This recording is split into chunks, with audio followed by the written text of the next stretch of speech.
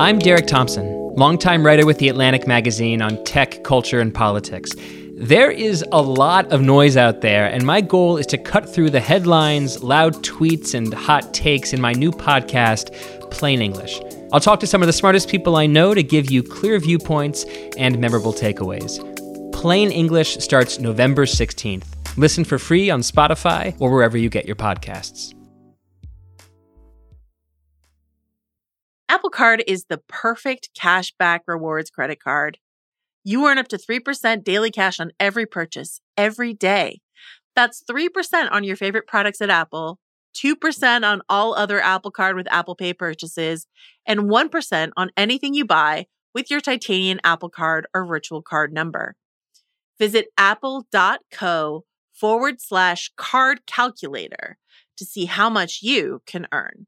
Apple Card issued by Goldman Sachs Bank USA, Salt Lake City branch, subject to credit approval. Terms apply.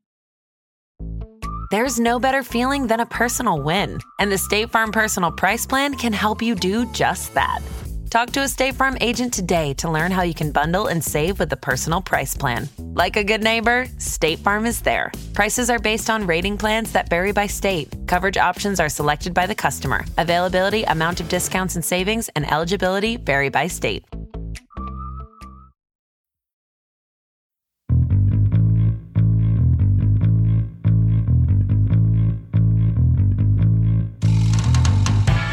Welcome back, ladies and gentlemen, to the latest edition of the Prestige TV podcast. I'm your co-host, Big Waz, a.k.a. Wazzy Lambre. I'm a little under the weather today, but I'm feeling much, much better now that I'm with, as always, my lovely, wonderful, and talented co-host, Jody Walker. What's going on, Jody? Oh, Waz, we've called this emergency podcast here today because soon you will find out that I have been recording other podcasts and taking meetings all day. But if we come together here, there is an opportunity for us to do something incredible. So before I got on here, I was wondering, what would be the nickname of our shop at The Ringer? And I was like, it would definitely have to be something Boston inspired. And I landed on, we would call, the nickname would be Sully's. That's what they would call it. They would call I it know. Sully's. I was thinking, wow, industry using sports metaphors is like the most Ringer thing that's ever happened. And as someone who's on the pop culture side of The Ringer, I could barely keep up with what was going on. But Yankees and Red Sox I can handle. Yeah. So I was trying to decipher which banks they were talking about. When they said the Yankees, I was like, well, that would have to be probably either Goldman or JP Morgan Chase. I know it wasn't JP Morgan because they mentioned JP Morgan later, so it has to be Goldman, right? And then when they were talking about the German bank, like, what did they settle on the Krauts? Or what did they call them? I don't even remember. It was, I should have Googled it. It was something that I'm sure was not okay to say. Yeah, so I was like, that's probably Deutsche Bank, right? Yeah. And the Japanese bank, I assumed was HSBC, which I think is Japanese. Might be Chinese. Which is slightly problematic, but I'm pretty sure it's HSBC. I was not sure about the Japanese bank, and I was so far out of my depth of understanding how they could just kind of, sell themselves as a trio of financiers to an entire bank that I really wasn't. But it was very clear that Yankees was the only nickname that was not problematic. Yeah. So anyway, I loved all of that fake cloak and dagger.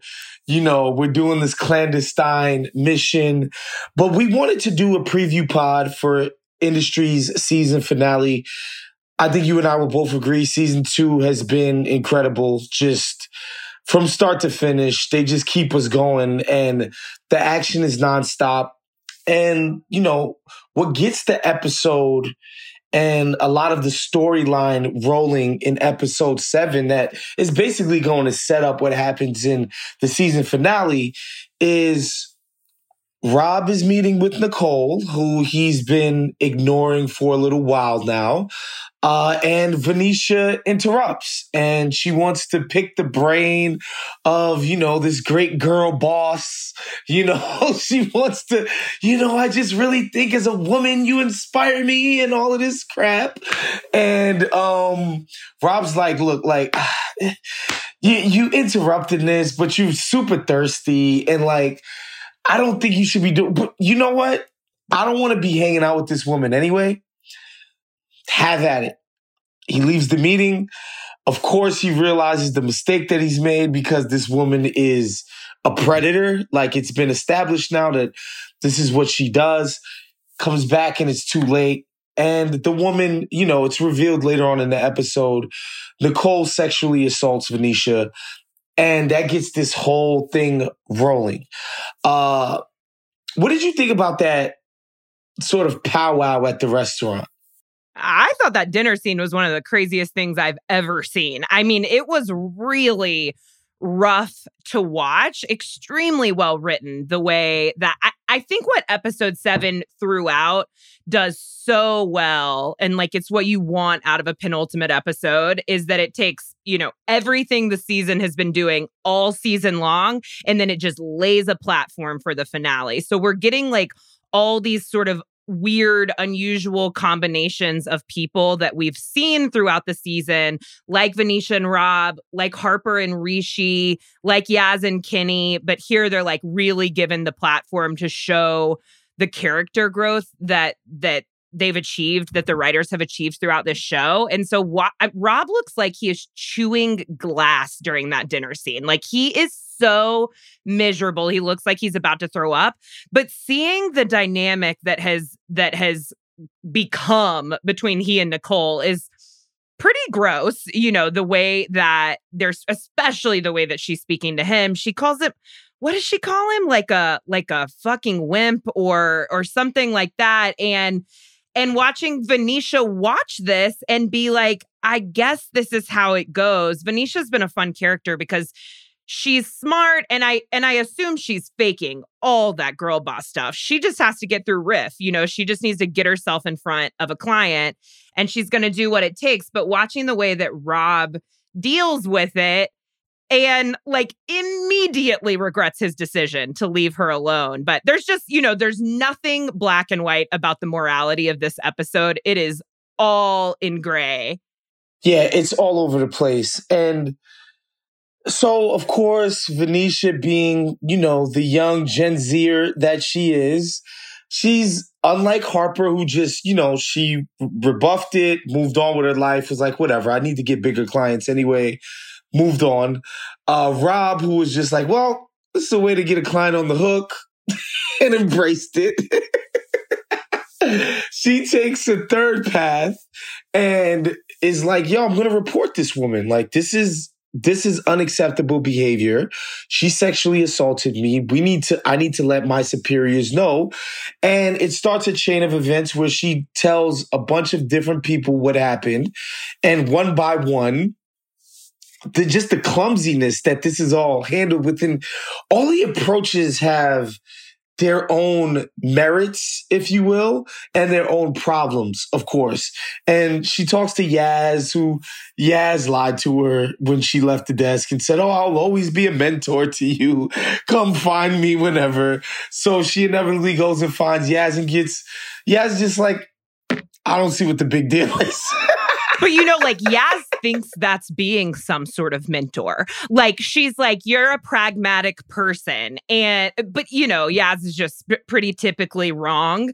And so like watching that, this episode is so interesting because we've talked a lot in our industry conversations about how well they portray class and the differences between class, especially in the UK. But one of probably my favorite thing about Industry is Industry as a workplace drama. Mm-hmm. And watching in season 1 and in season 2, in both seasons, in the back half, they've kind of dipped into this thing of showing like the generational changes and the way that structures and systems in a company Yes. can change, but watching it happen in real time is so awful and so painful to watch people just butt up against kind of like old school powers, and to watch who in these newer, younger generations are still trying to operate in these older systems. So like Yaz telling Venetia to just be pragmatic, just use this. And you see how like even women can keep these structures in place for other women. It's just so realistic.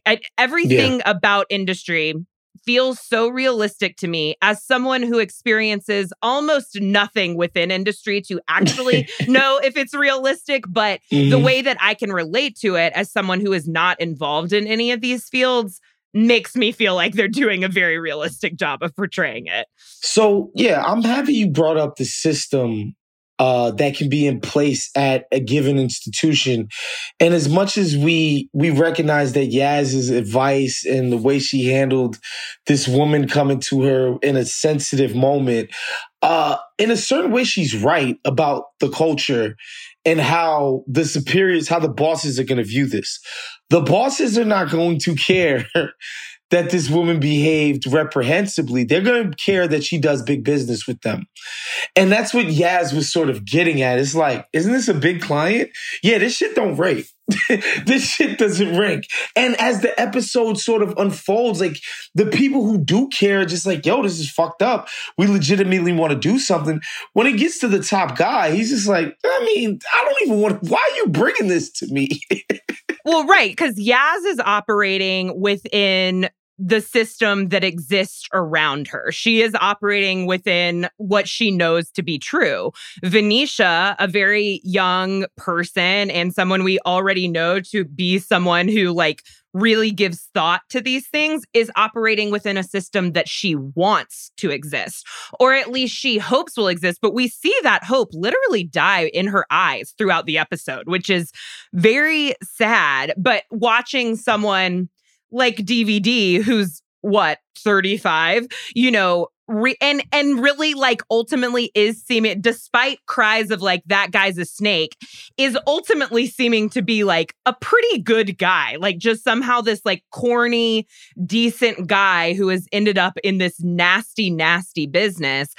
But for him to not know the system that he operates within this far into the game is interesting, but I really like the sort of parallel that pops up here in episode 7 between DVD in season 2 and Daria in season 1. I could smell Daria in the air before I saw her. I swear, I knew she was going to pop up, and when she didn't, I was like, oh, I guess I was wrong. And then boom, she did show up. But we can get to that later. But yeah, watching these people who actually are capable of creating change because they have not been so indoctrinated into these systems and structures yet, watching this sort of like impossible path set before them of how they're possibly going to create change from these lower levels is hard to watch. But I think industry does it so much better than almost any other show on TV. So we catch up with our gang. We knew that Harper and Eric were about to partner up to find a new home, find a lifeboat, but the episode opens and Rishi is part of the conspiracy to find another lifeboat. Reluctantly, of course, at first, because he's just, last time he saw Harper, she was stabbing him in the back. But, quickly, because everybody in this show is so fucking self-interested, quickly everybody's able to put that stuff to the side and just be like, all right, whatever, fuck it. We got to do what we got to do. Let's go out and find a new home. And they do that. They go to a couple of places. We mentioned the nicknames that they had for the different shops or whatever. And they get rebuffed at the one. And then when they show up to the meeting that they're like, all right, we want it to be Yankees, the pinstripes, blah, blah, blah, all of this. Turns out that they were just being used as leverage against new people that they actually wanted and to bring their asking price down to show that there was some level of competition and nobody wanted them. And the person who came to stick the knife in, quite just savagely and viciously, and rightfully so, the way they handled her last season, was Daria. I'm not gonna lie, I was legitimately surprised by this twist, and it was really fun. And dude, Mahala Harold's eyes in that scene, with like when she realizes that it's Daria who's doing them right there, mwah, chef's kiss. Because you can see it. You can see that she's still thinking, like, how can I spin this? She knows it's dead in the water, but she's always thinking, she's always moving. It was an incredible twist to bring Daria back. I'm not saying that it was predictable, but she was on my mind. It was so perfectly placed for that character to come back because she was on my mind for all of the reasons that we talked about with Venetia. Because, she was trying... at Pierpoint, Daria was trying to be a voice of reason, a person who supports women in the workplace, a person who actually tries to create a healthy environment for the people she manages. And Harper had the opportunity to choose between Daria and Eric, and she chose Eric, which I think, no matter how much we enjoy that relationship between Harper and Eric and enjoy watching its destructive and toxic tendencies, it was incredibly clear that she was making maybe not the wrong choice from a business point at that time, but definitely the wrong personal choice. However, I love what this episode does. It shows that those decisions, once you make them, they don't stop happening. Yeah. Them double-crossing Daria was a fork in the road, and it felt like they took one side of it. But here they are in front of the reality that they have created, which is that they chose to operate within this chaotic system that they understand, and that they're well, if you can't do it, then shit or get off the pot. They kicked Daria out, but she's got her own thing she's doing. Maybe there are new ways. Maybe Goldman is a more ethical company. Ha, ha, ha.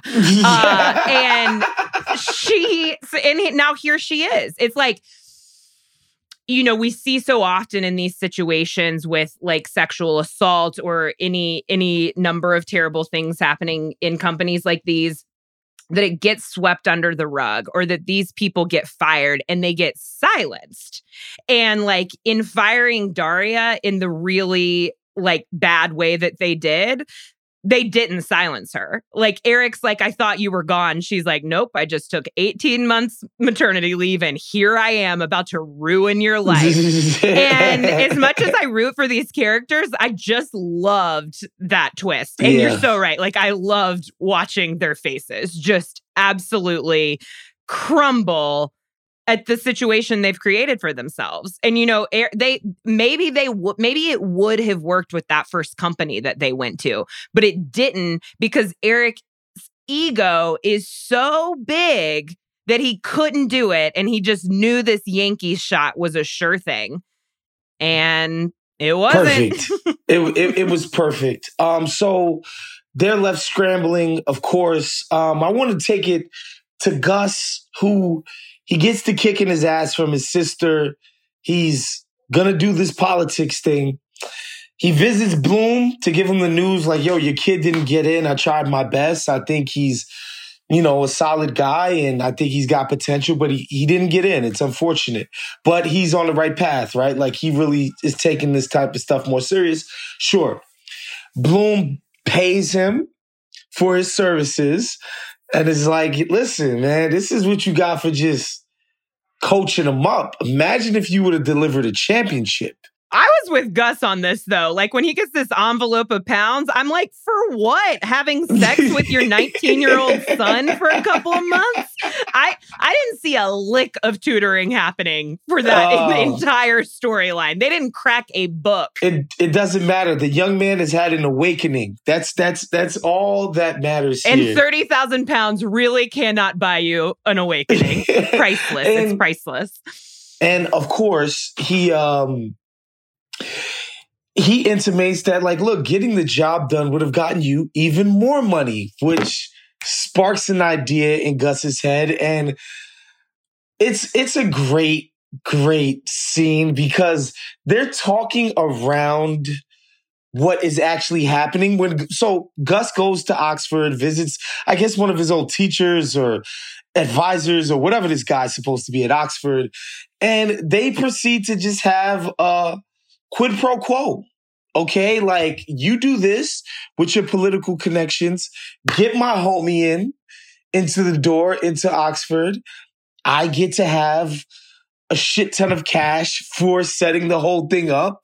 Everybody wins, right? And we see that Gus is now in the great game, right? He's using his political connections to enrich himself, to help a boyfriend, and, just he's moving and shaking and operating. And look, there's a way to read this as, wow, like, this is all politicians do, huh?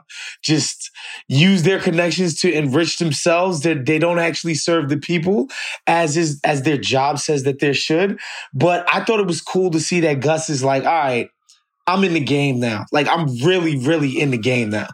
It was cool to see from a sort of character development standpoint on a show like Industry where everyone's already terrible, so might as well suck Gus in too.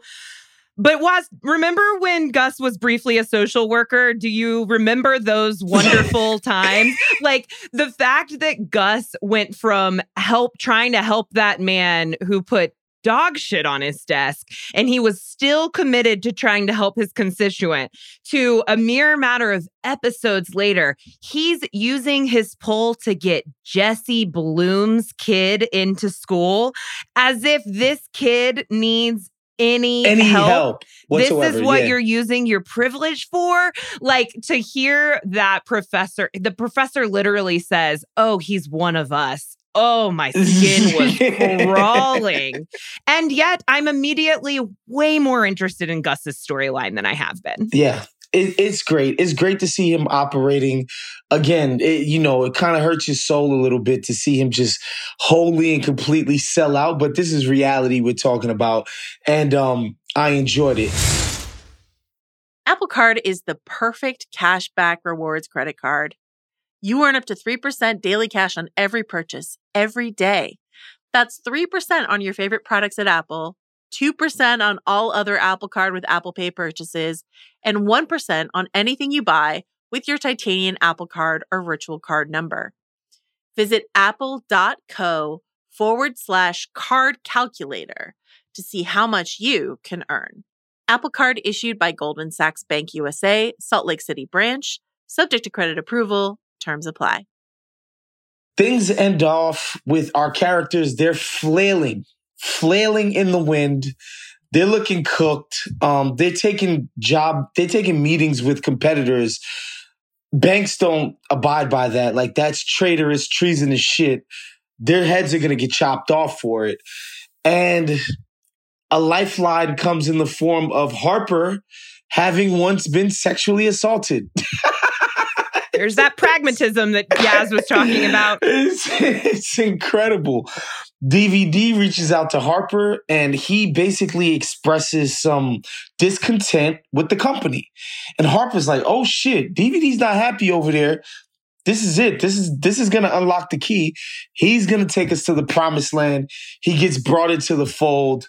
And now what started as 2 and became 3, we now have the 4 horsemen, which is a wrestling reference, Jody. Believe it's also a biblical reference when we bring in the apocalypse that is forthcoming. So yeah, I got it on that end. And so it's now the 4 of them: DVD, Harper, Rishi, and Eric. They're going to package themselves. DVD negotiates terms with them like, I'm going to be the boss. I'm going to make the most money. You guys get to keep your jobs at a dope spot. Everybody's like, fuck it, let's do it. We're all in at this point. And yeah, that carries us into is going to carry us into the finale. We're going to see what happens with that new partnership. We're going to see what's happening with Harper and Bloom, because they mentioned in the episode that he's still sitting on that short position, which means he doesn't want to give up on it yet. So again, that's a Harper play. So he's still into the play that she gave him. So we're going to see how that unfolds. And we're going to see what the fallout is of the sexual assault case. Yeah, Jesse's sitting in that absurd, I don't even know what it was, a cathedral, an auditorium turned into a basketball. I think he bought a castle and it's just empty. Was you saying I think what he did is I think that he bought a castle. And yes, I think that you're right.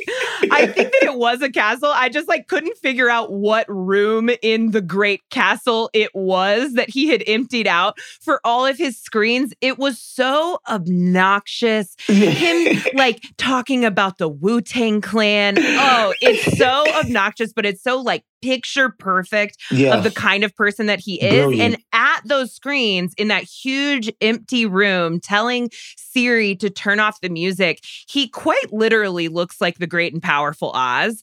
And I was just thinking that while you were talking about that, he's just sitting on this short and sitting on this possibility that he has.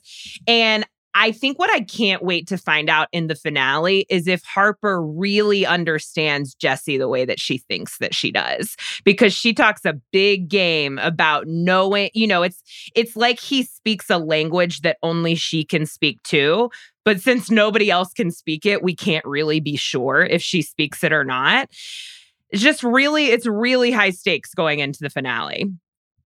Yeah, I just got to shout out Conrad and Mickey. Conrad K and Mickey Down. I just said their first names as if they were my brothers from another. But shouts to them because this character is so well written and drawn out, and what Duplass is doing with his performance is it's just so rich. The smarmy, just douchey energy just oozes out of every single scene that he's in, and it's perfect. And also, I got to shout out whoever's decision it was to play Wu-Tang, because honestly, I listen to Bill. I'll listen to Chris and Andy.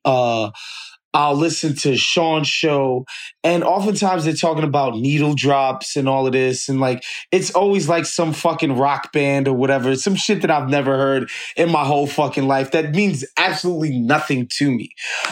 Wu-Tang being played in here, yeah, that's me. That was me. a needle Big drop time. for Waz. No, I love that too. I noted it too. I immediately went and listened to the whole song. It was such a perfectly placed needle drop because of the very dorky way that he'd been talking about the Wu-Tang Clan earlier in the episode. It was just chef's kiss. The music on this show, the score was also hitting on all levels during this episode, and they've conditioned me now to hear a certain replication of this score and be oh, something good is about to happen, because they played the score like something good was about to happen when they walked into that Goldman meeting, and then their shit got rocked, only to then come back around and use this DVD lifeboat. But I'm thinking going into the finale, DVD's got to get some of this stuff in writing. Rishi has to get some of this stuff in writing, because they both have the same sort of standards. They're I'm MP, I'm in charge. And I'm sorry, DVD is looking at Eric and saying that he's going to run the desk and then just believing him when he says yes. I'm not buying it. They are looking at two of the most duplicitous people possible in Harper and Eric, and they know it. I mean, we literally hear Rishi call Harper a sociopath. And if Rishi's calling you a sociopath, It must be really bad. And yet they still buy into it. Because what does Eric say at the very end of the episode? He says, "Isn't it lucky that no one's ever satisfied?" And that's perfect. Such a maniacal thing to think that then I was maybe I could use that in my life somehow. Yeah, it was just a perfect capstone to the episode and to the season. Just what the show was about, just boundless ambition and greed and avarice. And, this is just the world that these people operate in. So yeah, make sure you guys tune in to our... Actually, of course, watch the finale. It's going to be insane. And then we will have a recap of the finale next week. Be sure to go stream Jizz's Liquid Swords, because it's a fire record. And yeah, man, just been incredible second season. I love this show.